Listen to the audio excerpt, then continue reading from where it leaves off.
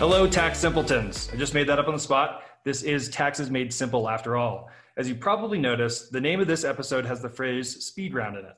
The point of speed round episodes is to deliver the need-to-know aspects of a dense but important tax topic in 5 minutes or less.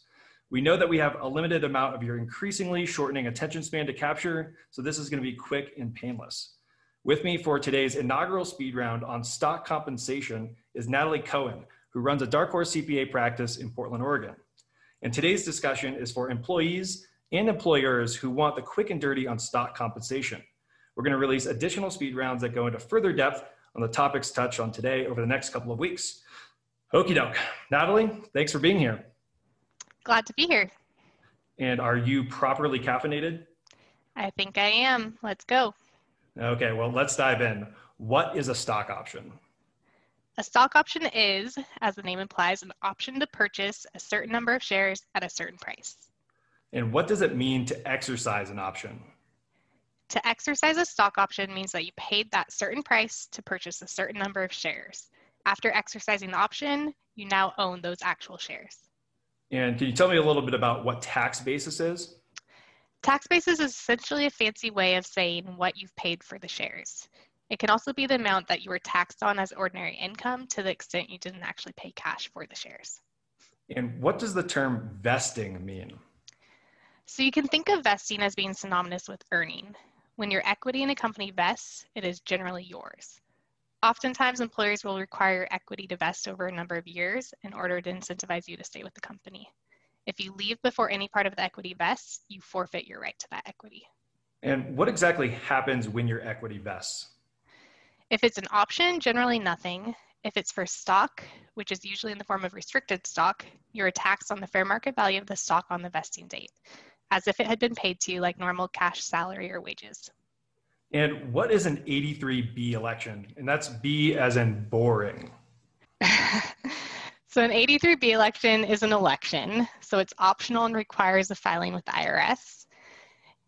The election is made by someone who has unvested options or shares that is electing to be taxed on the value of the equity now before those shares vest.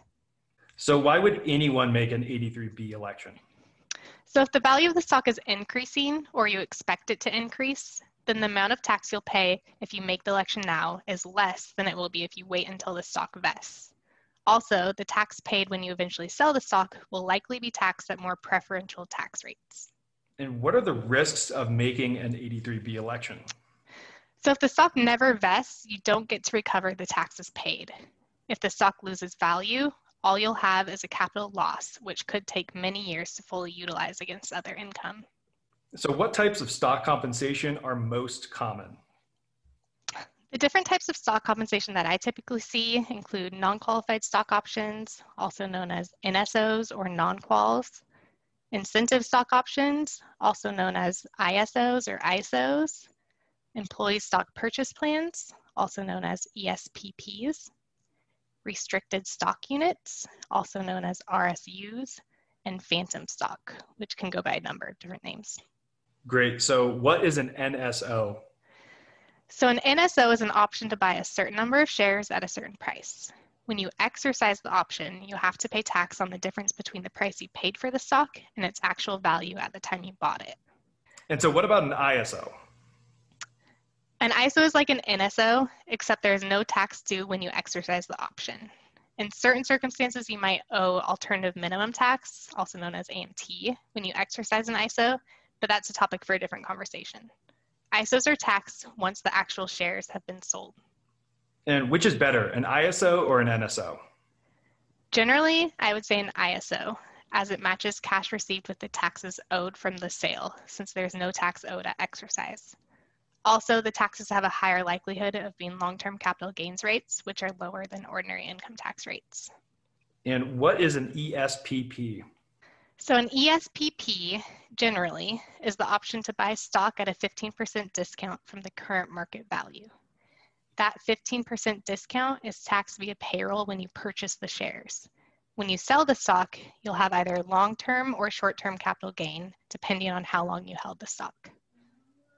And what is an RSU?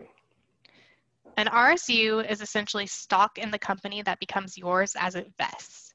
It's taxed as ordinary income when it vests at the market value at the time of vesting.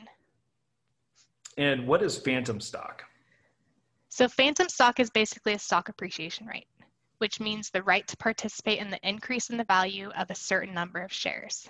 The caveat is that you don't actually own the shares, and oftentimes a rather rare liquidation of it is required to get paid when you own phantom stock.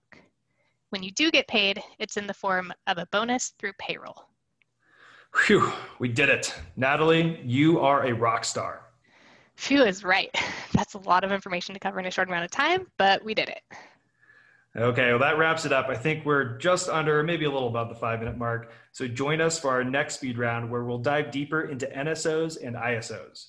So thank you for tuning in to TMS, or if you're not into the whole brevity thing, Taxes Made Simple, because there's TMI and then there's TMS. And now for the disclaimer. The content in the preceding podcast should not in any way be construed to be tax advice. All tax laws are nuanced and thus are applied to each unique situation differently.